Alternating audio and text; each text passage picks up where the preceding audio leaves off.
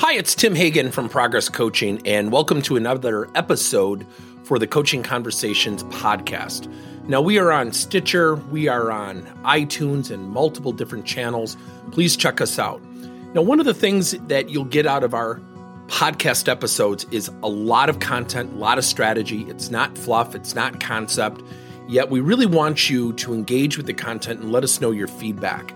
If you have any questions, feel free to reach out to us. If there's topics you'd love to have us address, we would love to share them with you. Let us know your impact and let us know your feedback. Often, we will have employees who have a fear, whether it's a fear of public speaking, a fear of conflict, whatever the case might be, but fear, to a certain extent, can be paralyzing. When you think about fear, it can really bestow ownership over the employee. So when you think about fear, often what do we typically do?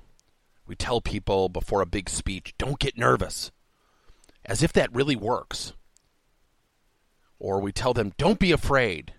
You know, I was in your same position and I overcame it. And guess what that does? It falls on deaf ears.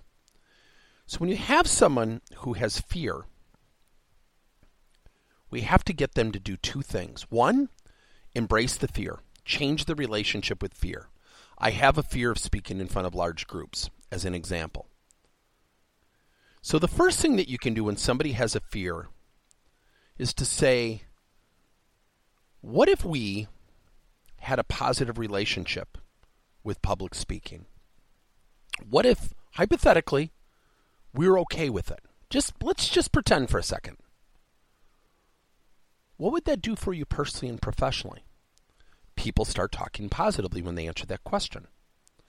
Once you establish an embracement, somewhat of a more positive relationship, look, they're not going to love public speaking because of that question, but what they've done in that moment is developed a temporary positive relationship with this fear, in this case, public speaking.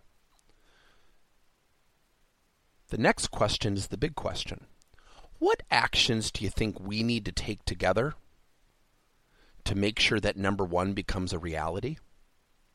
So you use a hypothetical question. Hypothetically, what if I told you you had a positive relationship with this fear or public speaking? What would that do for you personally and professionally? And then number two, what actions do we need to take together to make sure that number one becomes a reality? Once they answer that question and they start to depict some actions and illustrate the things that need to be done, guess what happens? They've started their own authorship of their own personal change. Thank you for listening to another episode of Coaching Conversations by Tim Hagen and Progress Coaching. Now, our company is always coming out with new and innovative solutions to help leaders coach their employees. And recently, we just created a new service called Coach to You, where leaders can pick and choose topics and assign 7 to 21-day programs for employees to learn and, more importantly, apply actions and then reflect and share what they're going to do going forward as a result of the learning. It's called Coach to You. We're literally bringing coaching to your employees. If you're intrigued, we'll have a link in each one of our episodes where you can get more information. And again, thank you so much for listening to another episode.